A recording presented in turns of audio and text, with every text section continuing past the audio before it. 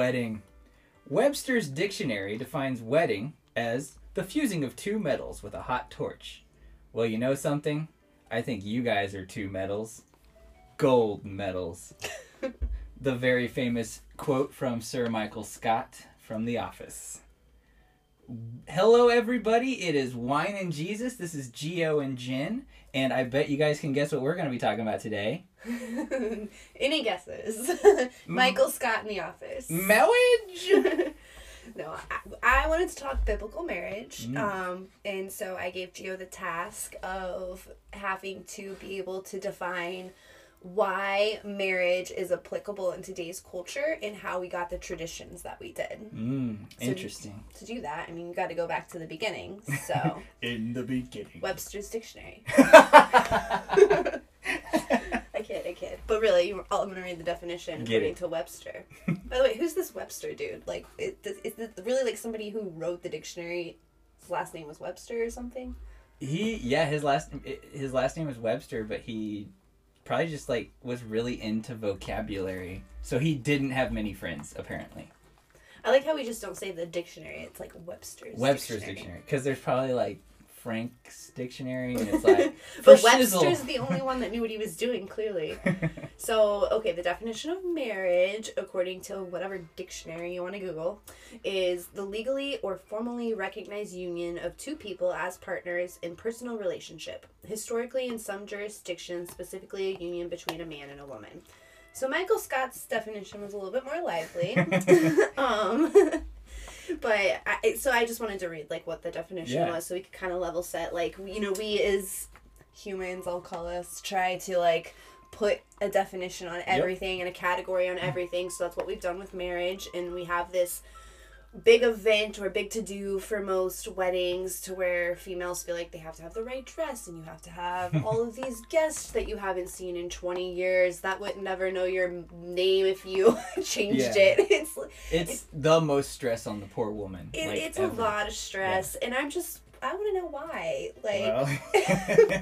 Why is it necessary? Society. So I mean, I know we have to go back to the beginning. I know, but like really, like where the Bible, I feel like, calls out marriage, because that's where it originates, and it really originated in Genesis 2. In Genesis 2:18, it says, God declared that it is not good that the man should be alone. I will make a helper fit for him. So see, I mean, like, even God knew women were awesome. This guy needs help is what he's saying.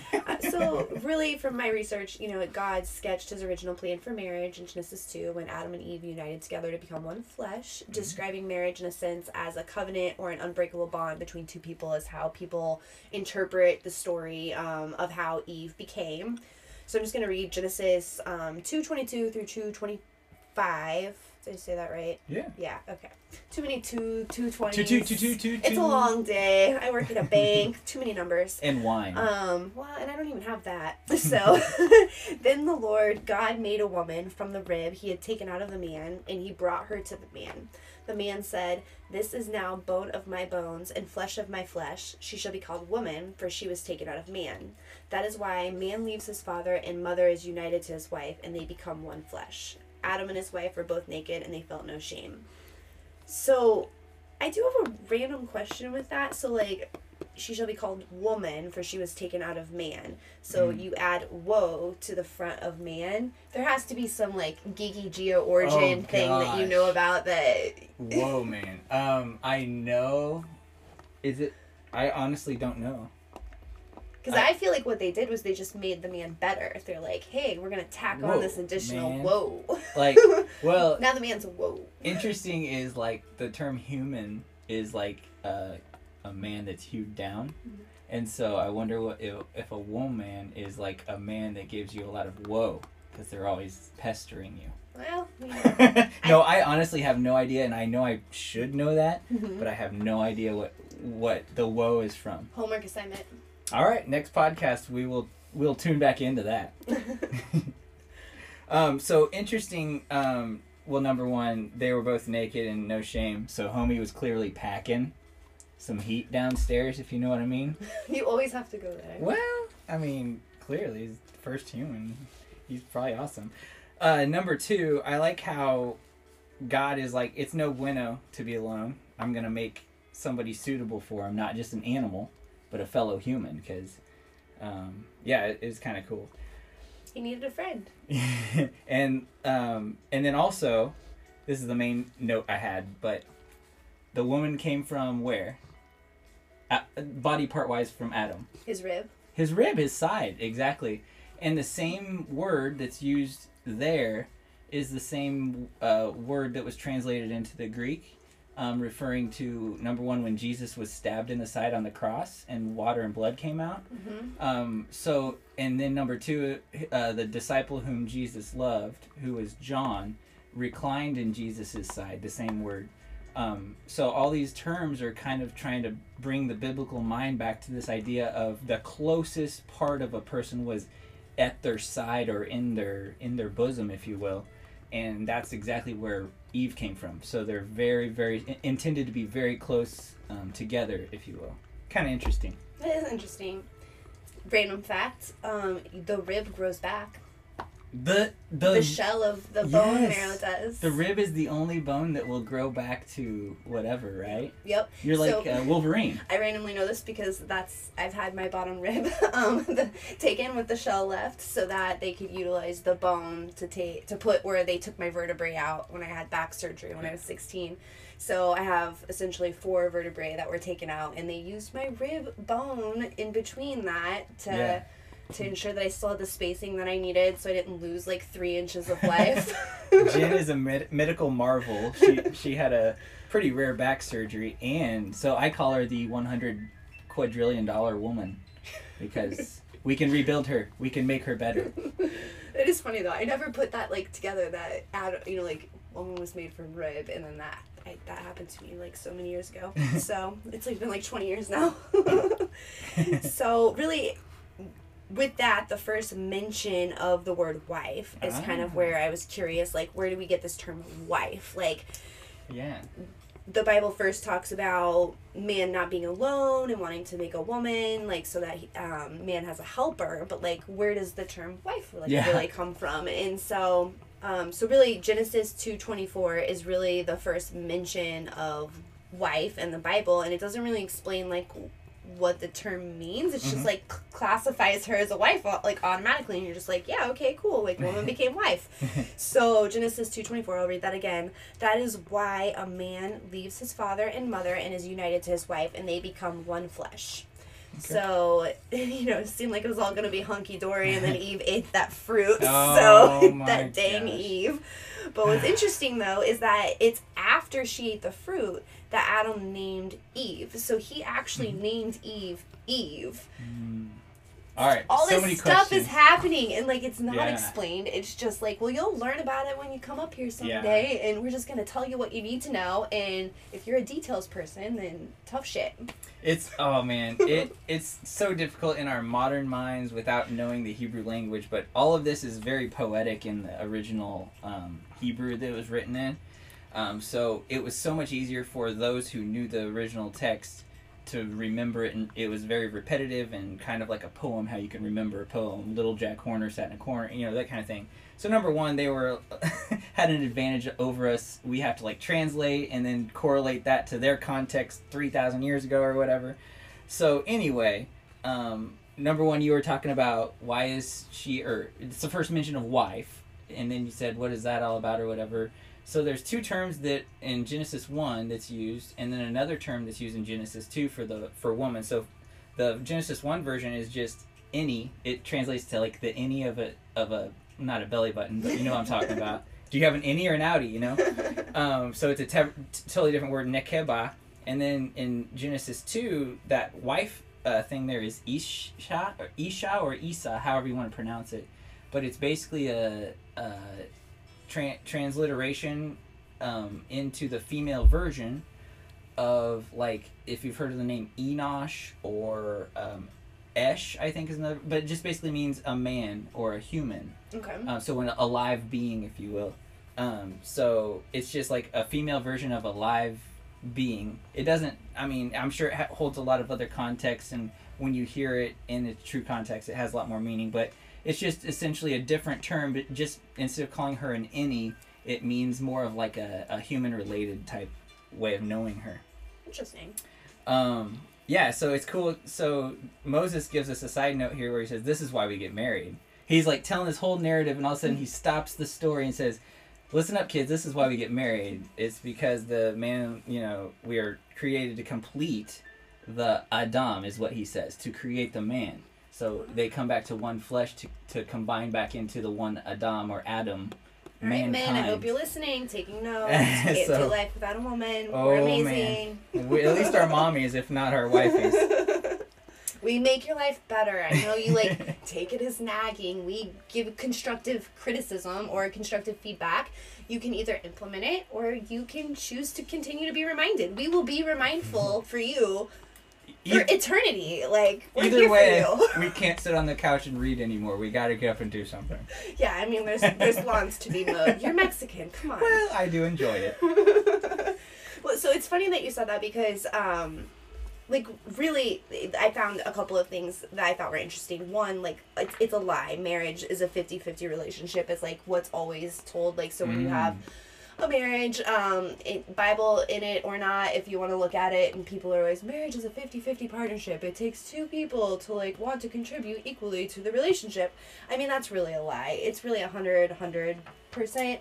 Oh, I don't just give 50%. No. Oh. If you gave 50% at a job, they would not pay you to come back to that job the next day.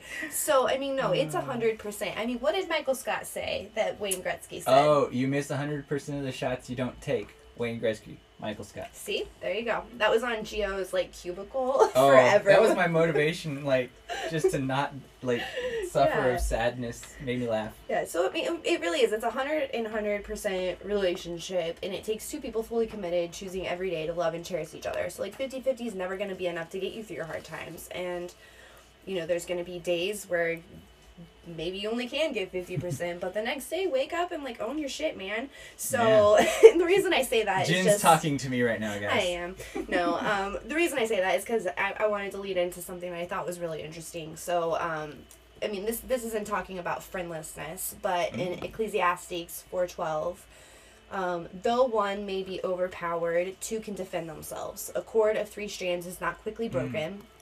So the husband, the wife, and God as 3 strands, if you're viewing that. So a true biblical marriage, or a true marriage in the way God intended it, if you really want to have it, is God created marriage for this purpose, and what he intended it for is really for God to be involved in your marriage. So if you think about that, about a cord of 3 strands is not quickly broken, and then you think about the husband, the wife, and God as those 3 strands. Oh, I was going to ask you who the third one was. Yeah, a couple more focused on God's naturally going to have that more blessed marriage because they're bound together, they're stronger, they're 3 strands. So, they really are what Solomon talks about in that verse, that if you include God in your marriage and you're really focused on what the purpose of your marriage is, and not giving up on each other, and being a partner, because that's really what a marriage is supposed to be, is a partnership, because life's hard and you shouldn't have to do it alone. Include you have a great marriage, if you're just focused on that, why they're using science experiments in the Bible. Essentially, they're saying hang a weight on the bottom of 3 strings. If they're alone, they're gonna break. If they're intertwined together, they'll hold strong. It's exact replication of what you're saying right there. Yeah. So with that, people can also utilize the Bible for bad in a marriage as well. Oh yeah. So there's a lot of different verses that people will cherry pick and utilize to their liking. So, for example, Ephesians 5:22, wives, submit yourself to your own husbands as you do the Lord. But then they skip over the fact that just 3 verses down, it says, husbands, love your wife just as Christ loved the church and gave himself up for her. So, I mean, why would you cherry pick one line and be you're supposed to submit yourself to me, I'm superior? It just because it doesn't say husbands submit yourself, it says husbands love, which I'm curious, I'm assuming that's another word for submission in some way, if you tie it back to some Hebrew word. Educate me. You're right in all the ways. Dude, there's 4 points that I might droll on for a second. I'll try to be as quick as possible though. You started at Ephesians chapter 5, and just to note that it's kind of a commonly used reference for a lot of marriage counselors and clergy and pastors and stuff working with marriages. And a lot of the common evangelical churches are basically telling their wives, like, submit to your husbands, and that's what the Bible says, and we can't disagree with the Bible, right? Just gotta do it. Nobody ever questioned the Bible except Jesus. I did forget to mention that even just 4 lines down from that other line, so Ephesians 5:29, it talks about husbands and wives being equal. So first it's like, wives submit, then it's like, husbands, love your wives, they're submitting to you. Yeah. And then it's like, hey, y'all are the same, bro. Yep. So anyway, Sorry. we're adding on to it here. So what we're talking about here is, do wives just automatically submit to their husbands because that's what the Bible says? Well, the verse, literally the verse right before where you just read, wives, submit yourselves to your own husbands as you do to the Lord. The verse right before that, it says, submit, same word, to one another out of reverence for Christ. It's not talking about men or women. It's talking to the Christian, or the church who Paul's writing to at the time. So the very first thing he says, before we even get into marriage. Oh, I was going to ask if he was even referencing marriage. He's talking about behavior in general throughout the church that he's writing to, at least Ephesus, and they were having some troubles, clearly. That's why he was writing to them. The one commandment is love one another. So he's saying also to submit. Serve one another, exactly. Got it. So it's essentially the same word in verse 21 and 22 where it says the wives do it. It also says everybody do it to each other. So maybe Paul is addressing something specific in that day, time, or location that is not supposed to be just applied to every single human being 2,000 years later. Maybe we need to look into the context and figure out why Paul is saying that in the first place. That's a good call out, but then why doesn't Paul say that to the husband? Yeah, like, why instead, does he change it up a little bit? And then point number 2, which is very important, is I'm really into history, but there's been many letters found during the Roman times, which is the time that Paul is writing in. Okay. And they're basically letters making fun of elite politicians, even emperors of the time, making fun of them for actually falling in love with their wives. That was like frowned upon, to actually fall in love with a woman. It meant you're a weak, soft man, and you're falling for this like succubus or something. So they would she got the voodoo magic. Yeah, they were like, this guy actually is like doting upon his wife and all these kind of things, and they're like snickering at each other in these letters essentially.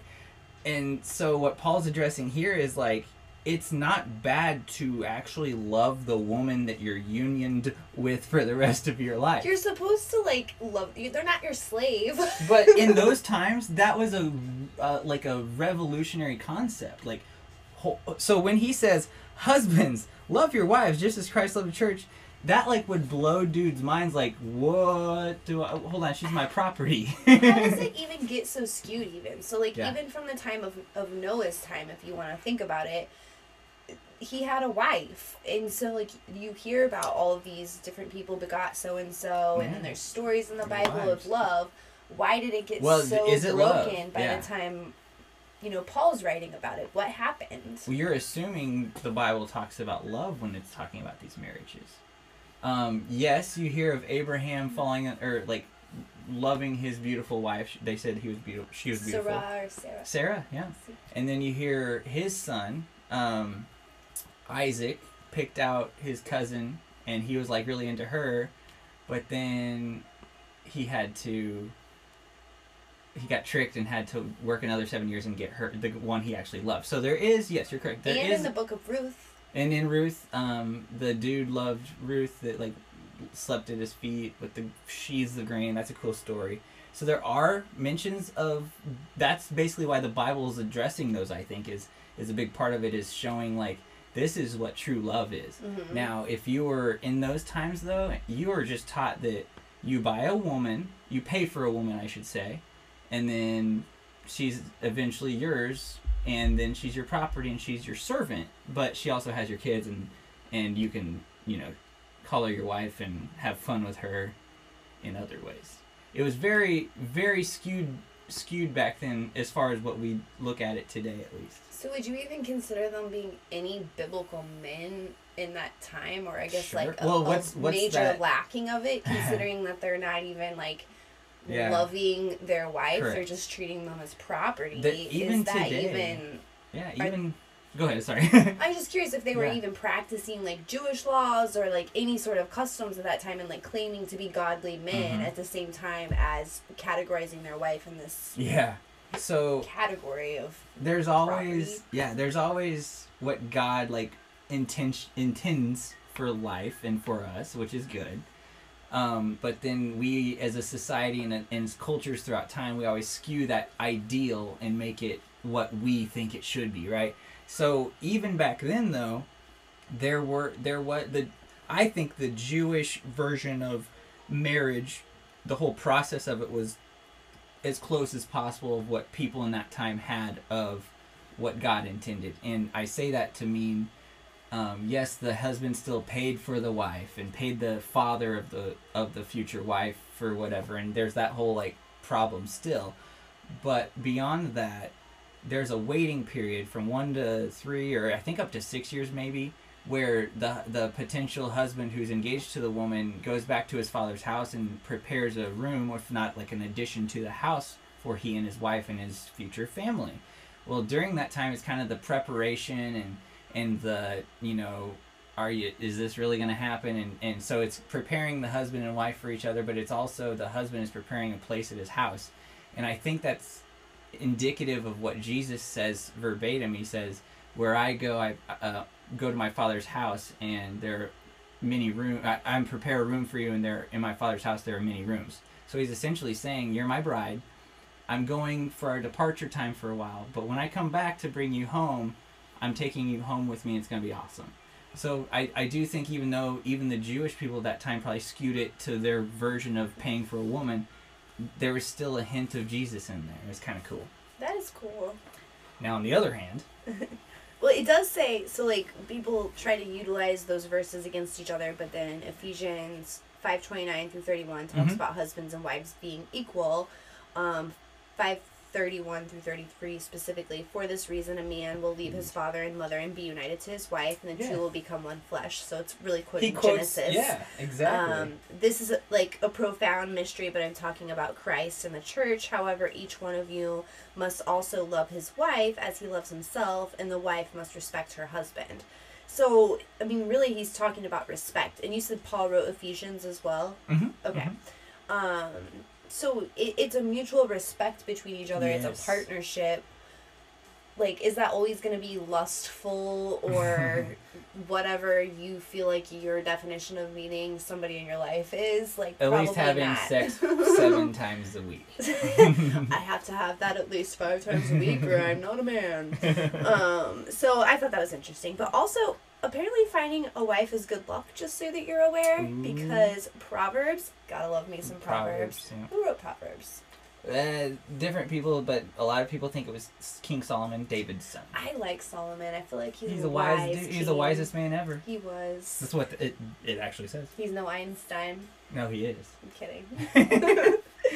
So Proverbs 18:22. He who finds a wife finds what is good and receives favor from the Lord. Now let me say that louder for those in the back or those not listening, men. He who finds a wife finds what is good and receives favor from the Lord. Treat your women right, man. Proverbs says it. Alright, so with that, back to my original question as to why I made us do this whole biblical marriage podcast that I'm sure everybody's going to be like, ooh, another podcast on biblical marriage. Well, that's not really what I was curious about. The origin of the ceremony. So, like, why do we feel like we have to have this white dress and this veil, and you have to have something borrowed and something blue and something old and something new, and there has to be marriage vows and best men and bridesmaids, and, like, why? All right, so you have to differentiate between civil and religious or God-focused unions. So there are the ones where you vow to God to be one and become one flesh, become a union, right? And then there's ones where the governmental authorities will recognize you as a legal couple, so legality, if you will. A lot of times those are combined into the same wedding ceremony, but a lot of times people just either don't believe in God or don't want to practice a certain religion or whatever the reasons may be. So when you're looking at biblical marriage, you're talking about the promise to God of union, right? There are passages in the Bible, kind of like we were talking about how Abraham and then Isaac and then Jacob, they all get their dames. They have to go and work for them or pay for them and all these different things. So, the story I was talking about, he works 7 years for one, gets tricked into the wrong one, so he has to work another 7 years for the other one. Now, that's got to be some hot chick or something, like, to work 14 years for her. Well, and by the time 14 years pass, what does she look like? Yeah, he was probably old already, so she's like all old. She's still worth it? Yeah. She lost the youth of her body. Giselle.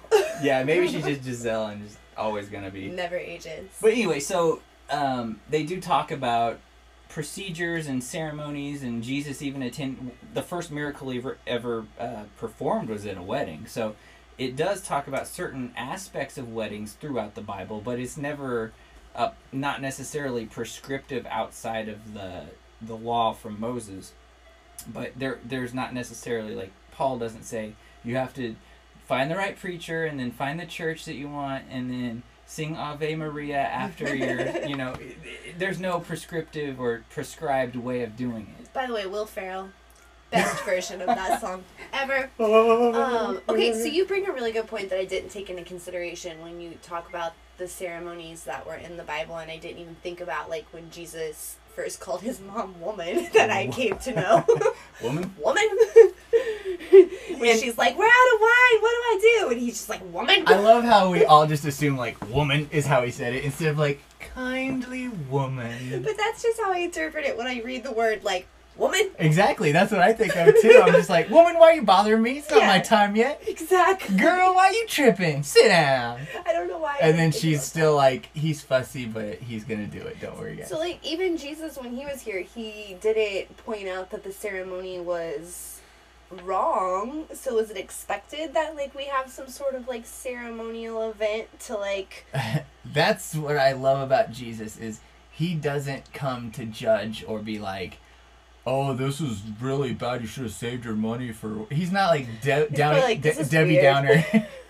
How much was this wedding? Wah, wah. He's not like that. He came to show light and give light to the world, but he's not just walking around like, that's wrong, that's wrong, that's wrong, that's wrong. He's, like, trying to help people. And so he was probably there for a close friend and just trying to, like, show his support for them. It doesn't say if he supported the wedding or if he was like, it should really just be under a chuppah, just the two of you and a rabbi. No, he was making wine and helping them celebrate. So I think Jesus is really into human community and love and sharing happiness, and so he was totally fine with it, I'm sure. The party's great. The more the merrier. Yeah, if he's making more wine, so it's got to be going good. Don't listen to this, kids that want to throw house parties. We're talking about Welch's sparkling grape juice when we say wine. All right, so anyway, so civil versus so basically we're talking legal when you're asking these all these celebrations and picking this and that's, and then you get into the cultural things throughout the generations, and I don't even know where the something blue, something old, and grab your grandma's... It's something borrowed, something old, something new, something borrowed, something blue. I have no idea, and I should have looked this up, but I just don't care at all. It's bad luck, apparently. Right, I remember that. I don't think I did all of them. We talked about it. Because we're like, well, do we have something blue? And we're like, this is like, it was like a blue beetle or something. I don't know. But I think we did talk about it. It was something random. We're like, here it is. Haha. Okay, we did it. I'm old. We're a new couple. We did something silly. But it's just, you could call it superstition, but sometimes it's just a tradition. Yeah. The garter, No, the garter is necessary. How dare you? You would say that. Yeah. But, like, the bouquet toss. There's just so many. And, like, in Jewish customs, like, don't they, like, smash glass or something like that? Like, I know in Greece, they're like, Opa! Or whatever. And I know they do that in Jewish culture, too, yeah. It's just interesting because those are traditions. And, like, we hold on to those traditions to life. Just like we would, like, traditions of celebrating the Lord. Like, in Easter and Christmas and those types of holidays and events, like, we do, like, that's tradition, but we hold marriage in the same type of tradition, like.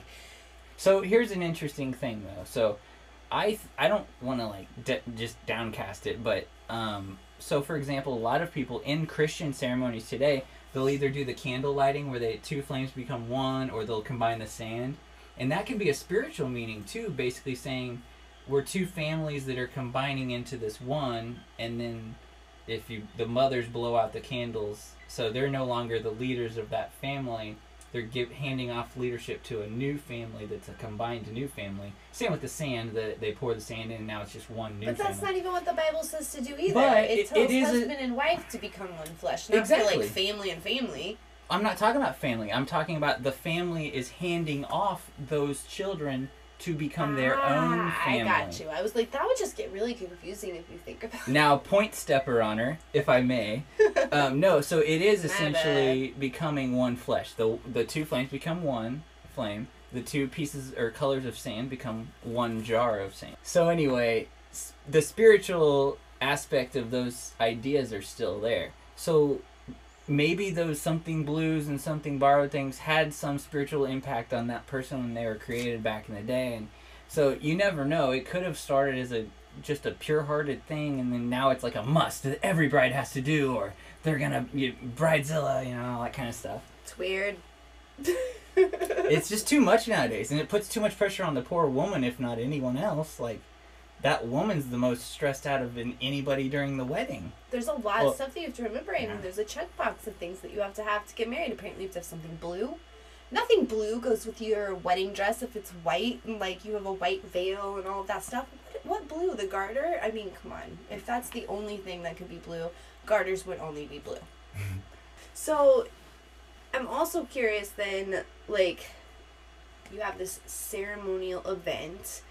As you alluded to, it's different by culture, it's different by law, so like kind of whatever your view is on it.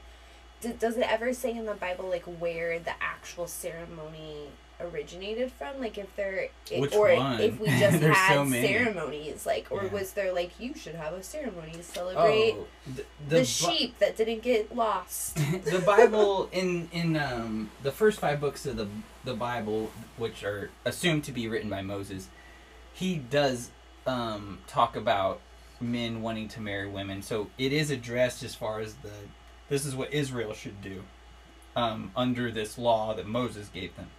So there is that.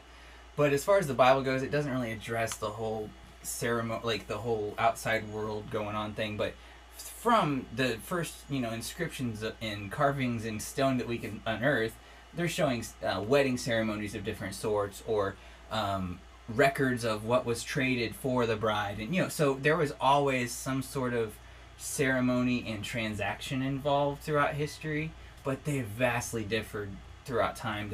There's so many different, you go to Afghanistan today and it's going to look totally different than, here. So, yeah. Interesting.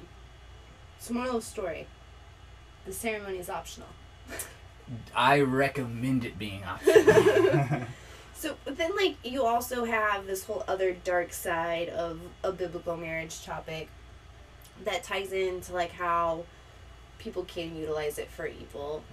It's like domestic violence. Ooh, like, there's always certain verses that some men will utilize to justify their actions in anger. Or at least, protect themselves from repercussions. Yeah. Yeah. Like, I have a couple I can read, but I'm just curious, like, do you feel like it's because they just misinterpret what the Bible's trying to tell them and they don't know what they don't know? Or, like, is it just easy to be like, the Bible says this is what I'm gonna do? Because, fine. So, like, so as I read earlier with, like, Ephesians, for example, in the passages 5:21 through 33, it's talking about, like, a submission of the husband and wife out of love for Christ, but like we address that a little bit. They're utilizing it incorrectly. And then in like from Genesis 2-3, many take that as generalizing women to be like submissive and subject to discipline and like like your Adam's helper only. Oh, help me thing. Yeah, I get so you. Like, oh, can I address that one real quick? I made a note on this and we didn't get to it. Yeah. But as far as the helper term, yeah, that word in the Hebrew is ezer, and it basically means help meet or helper. And it's used 21 other times in the Old Testament. And every other time it's used, it's referring to God being a helpmeet to man. Or all those types of terms. So it's not necessarily a submissive woman as a helpmeet. They are completing or they're providing a spiritual welfare for the other that they're with. So that's kind of cool. It's not just like, oh, you're my helper. Get over here, helper, and sweep the... Do what I tell you to. Anyway. No, that's cool. So with that, I guess, like, 1 Corinthians is where I was going, because that's where a lot of the misinterpretation can come for, like, abuse justification. So, like, 1 Corinthians 7:3, it says the husband should fulfill his marital duty to his wife, and likewise the wife to her husband. 1 Corinthians 11:8-9, for man did not come from woman, but woman from man. Neither was man created for woman, but woman for man. And, like, really, I'm pretty sure this book was talking about, like, covering the head during worship or something. So, like, something completely different than the context that it's being taken.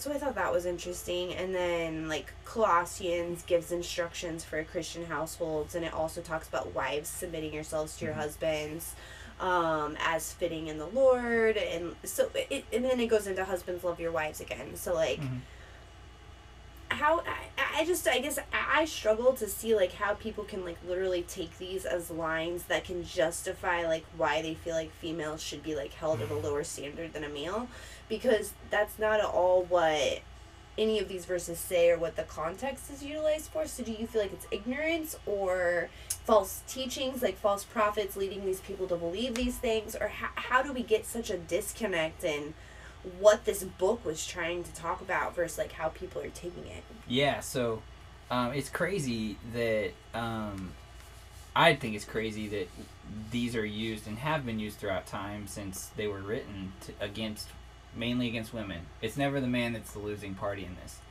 And I do think that Paul was addressing a specific churches in a specific culture in a specific time.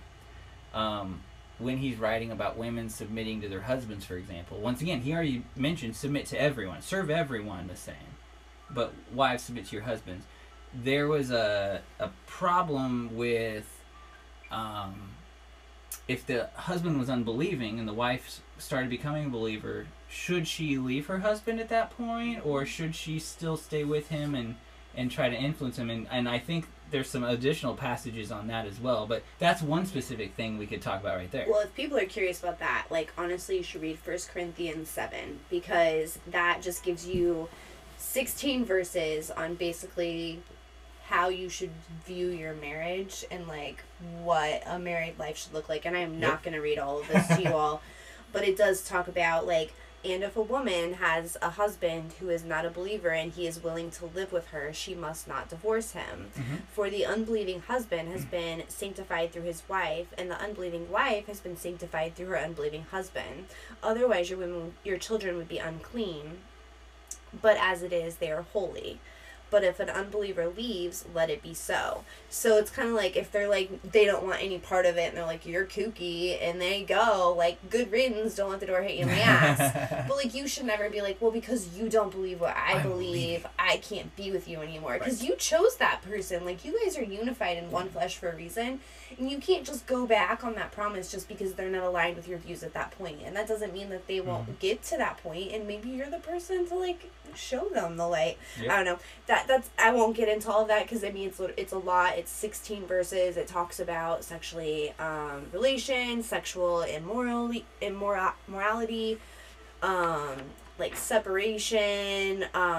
It's a really good book if you're curious about that. So yeah, no, I that's one right there where one verse in some chapter says one thing that one assumes. And then you read another chapter and it clarifies it even more, where you're like, oh, it's not probably, I'm an idiot. But we have this mindset because we're raised in whatever world and tradition we're in, and that's what we see the world as, and that's not necessarily how God sees the world. So who wrote Colossians? Yes. Paul. Yeah. Who wrote Corinthians? Yes. Paul. Yeah. Okay, so Paul wrote most of the New Testament. That's what you said. Okay. Yeah. I said Colossians. Who wrote but I know First Peter? That wasn't one of the things. I guess it is. First Peter? Paul. It was Peter. It was Peter. So, that's interesting. Yeah, so now that we kind of brought it up, okay, so number one, it says, husbands, love your wives as Jesus loves his church or loves his people, right? So, number one, it should be on us, on the men. How do we, number one, live up to Jesus and like loving? He died the worst death ever knowingly for his bride. How does a man expect to live up to that? So when a man starts being opposite of what Jesus would be to his church, at what point does that woman have to step away? So therefore, if your husband makes a selfish decision unlike Jesus, what should a wife do in response, and how many times should she allow that selfish decision, including abuse, be made before she steps away? And then we get into the ideas of divorce. That's a lot of heaviness Yes. with the divorce view, because it strictly says that you shouldn't be divorced, but then like you and I are both a product of divorce, so it's hard to really know. Like I feel like it's situational dependent, like based off of like everybody's situation. And yeah, you said it earlier, like if a man is abusing his wife, should like that the churches use that as an excuse to wife stay with your husband no matter what. We know that can't happen sometimes. That's just like abuse, verbal abuse. At what point when he's stepping out on you so much, like there's all these reasons why it's probably a valid reason. It's healthier for both of you to step away from each other. Yeah, that relationship's not bringing either of you closer to God. Yeah. So why continue it? And so the question Makes is, sense. how and when should a man divorce? And are you trying to tell me you want to divorce me? Am I abusing you too much? I didn't want to say it on the thing, but I guess, yeah. I only abuse you like twice a week. You hit me in the face. You play slug bug way too hard. I can't help it. It's retaliation. So. Yes, so divorce. Matthew, New Testament, Gospel of Matthew, chapter 19. They kind of address this directly with Jesus. So the Pharisees come and trying to trap Jesus, like, this guy, they're thinking to themselves, is way too graceful. He's like forgiving tax collectors and prostitutes and hanging out with all kinds of fools, right? He's just way too graceful and forgiving. We'll catch him in the act here. Okay, ready? And then they if you turn to chapter 19, just starting in verse 1. Oops. What book? Of Matthew, chapter 19, verse 1.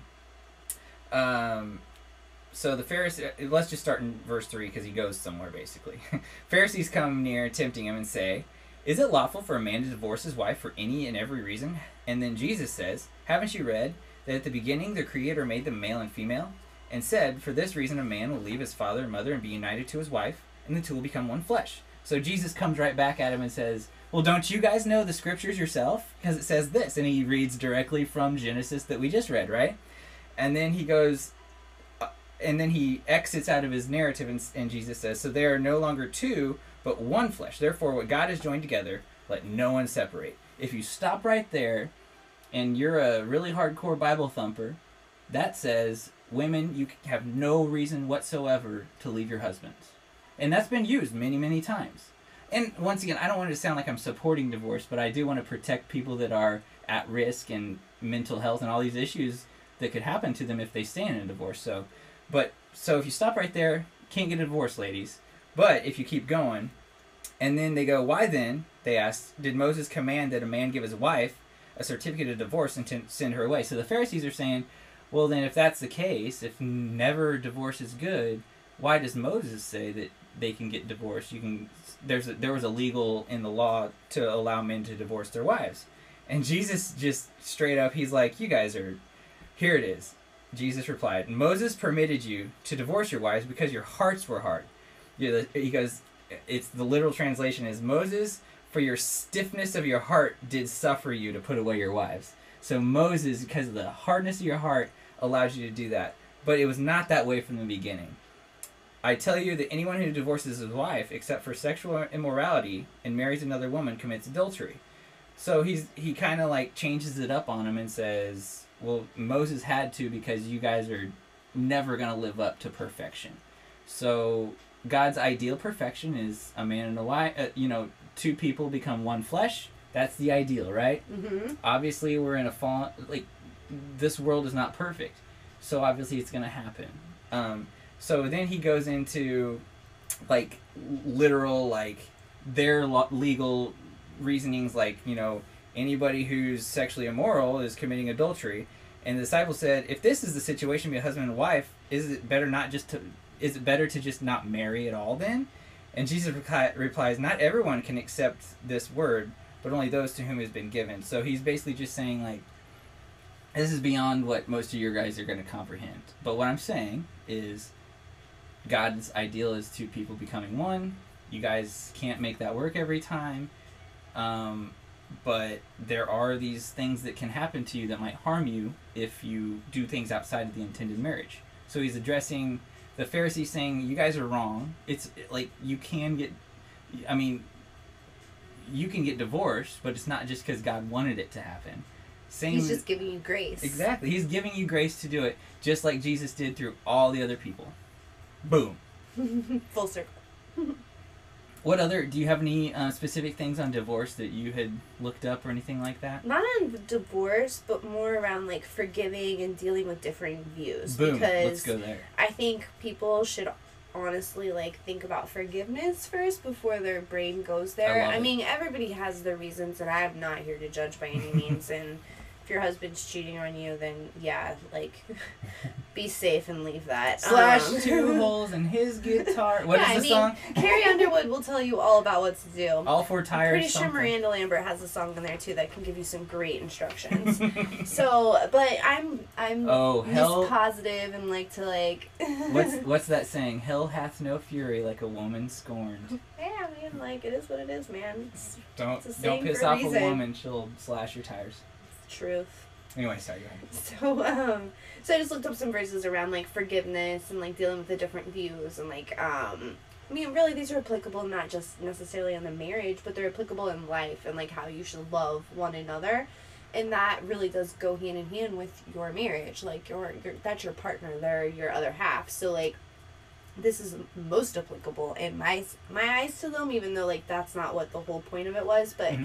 Ecclesiastes 9:9. Enjoy life with your wife, whom you love, all of the days of this meaningless life that God has given you under the sun. All of your meaningless days, for this is your lot in life and your toilsome labor under the sun. I'm sorry, I have to laugh because meaningless, everything is meaningless. Oh my gosh. It's he's go ahead and just be nice, but it doesn't mean anything. Did Paul write Ecclesiastes too? No, that's an Old Testament I was going to say, did he have a bad day that day? What happened? Because that book, and I really love Ecclesiastes. Yeah. It's a really good book.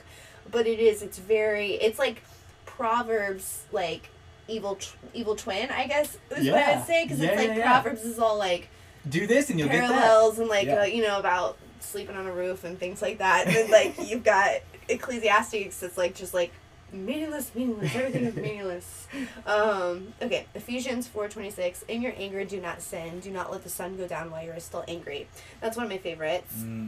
So I mean, there's plenty of verses that do talk about forgiveness and not letting the sun go down while you're angry, and that right there, what do you think that's talking to? You're angry at the person at the market for dropping your orange on the floor before they put it in a bag. I don't know. I mean, that's just a stupid example because the girl that was sacking her groceries this week totally dropped her limes, and then she looked at me and I go, it's fine, I'm gonna wash them anyways. But she looked at me horror, And then Jen pulled out her butterfly knife and held it up. She's do it again. Yeah, I think she was surprised when I was it's fine, I'm gonna wash them anyways. I'm I think she may have put on her last leg, oh my god, I'm making fire if I fuck up again. But I mean, really, do not let the sun go down when you're angry. Yeah. It is not about the person at the supermarket. It is about those people that mean the most to you. If the sun's going down on you before, it's probably saying, get up and go talk to them. Yep. It's not saying, in those days you couldn't call them, so it had to have been somebody close to you, right? Exactly. Yeah. So I like that. So on top of that, because a lot of those that you just addressed with forgiveness and all that kind of stuff, it has to do with mistrust or even confusion or whatever, but all of that stems from fear. And I think it's indicative to point out the humanity of Joseph and Mary in the Bible too. So the very story of Jesus' birth, it mentions in Matthew chapter 1, Joseph almost divorces Mary, but it's told by the angel, don't do it. Like, he doesn't rebuke Joseph or say, like, you're an idiot for divorce. She's clearly impregnated by the Spirit. God understands you are fearful of something. And so the angel actually says, don't fear. And then he says, she's pregnant from the Lord, all this stuff. But his main address is don't fear. And I think fear is a big catalyst for all these marital problems. Is like, even if our intentions for each other are the best, if we might think the opposite of the other person is thinking about us, then we start fearing, and then we try to make up for that, and it just kind of spirals into this ball. And so I think a lot of the stuff, if you just stop and take a moment, and I'm not speaking to you, I'm speaking to myself just as much, but if I stop and took a moment and said, what am I afraid of right now? Why am I getting escalated with my wife or with my close friend or whatever?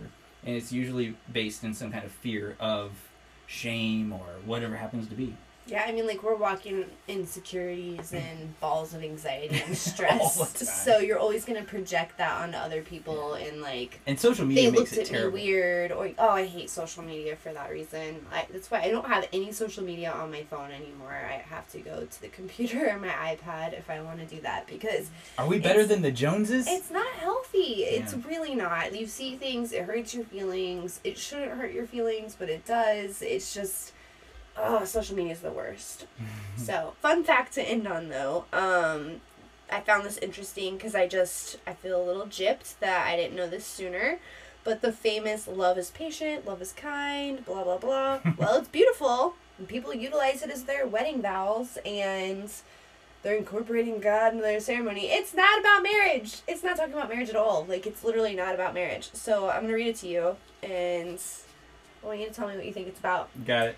So, 1 Corinthians 13:4-7. Love is patient. Love is kind. It does not envy. It does not boast. It is not proud. It does not dishonor others. It is not self-seeking. It is not easily angered. It keeps no record of wrong. Love does not delight in evil, but rejoices with the truth. It always protects, always trusts, always hopes, and always perseveres. So why do people use that in their vows if it's not about marriage? Sounds beautiful. I know. So that's hilarious that you point that out, because every Christian wedding I've ever gone to, they read something out of that at some point. Oh, yeah. I think, like, I've gotten, like, wedding gifts with that on it. It's like You're the go-to. Oh, yeah. It's well, no, I didn't buy them for other people. I received them. Oh, okay. Okay, good. It's like giving a fruitcake at Christmas. Yeah, I can't do that. No, you're right. Like, it has just as much to do with your best friend, your close friend, your church, your fellow churchman, everybody you interact with. Love, the agape love that they're talking about there, is not just like erotic love for your lover. It's the self-giving love. Boom. That's a good point. I mean, like, people confuse love and lust.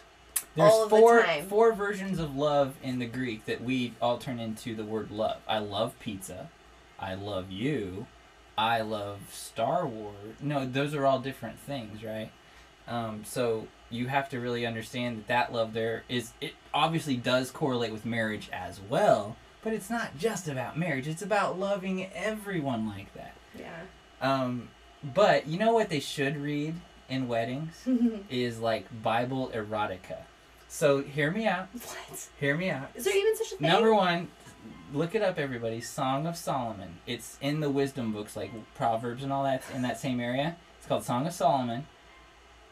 If you want to get rowdy one night, let's read that together. Number two, I'm gonna go with a hard pass. Oh, it's good. Dude, I'll read you a passage in a second if you want, but I would prefer that. I'm gonna read you this one from Proverbs real quick and catch the innuendos in here, if you will, the sexual connotations, if you will. I feel like people should pray for me now.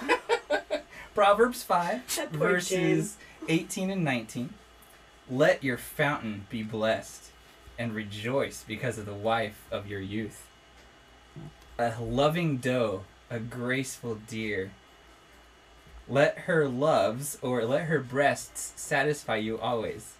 May you ever be intoxicated in her love. Even your dog was disgusted with what you read. So she just got up and growled at you and turned. So homie's like, check out those boobies on your wife and stop looking at the other chick.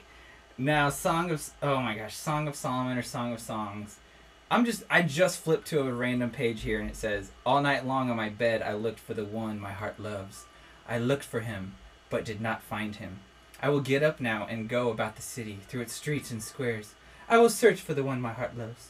So I looked for him, but did not find him. And this stuff goes on chapter after chapter. It's basically Solomon and this chick writing letters to each other. But they get, like, rowdy. It's like, I'm trying to find, like, the word breast in here. But, yeah, it gets rowdy. It's like... Kids don't read Song of Solomon.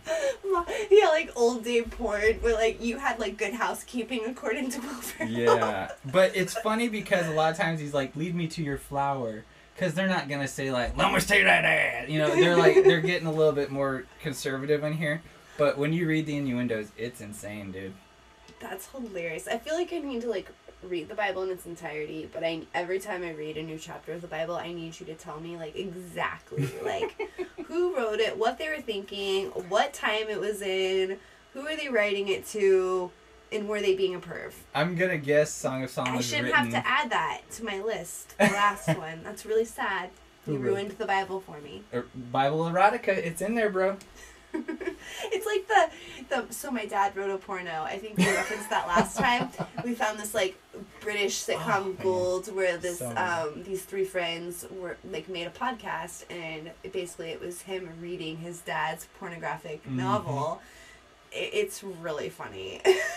Yeah, it's basically whoever Solomon's son was probably like, Dad, please stop reading this stuff out loud in church. You're going to have to know this for the next 400 years. In synagogue, I should say.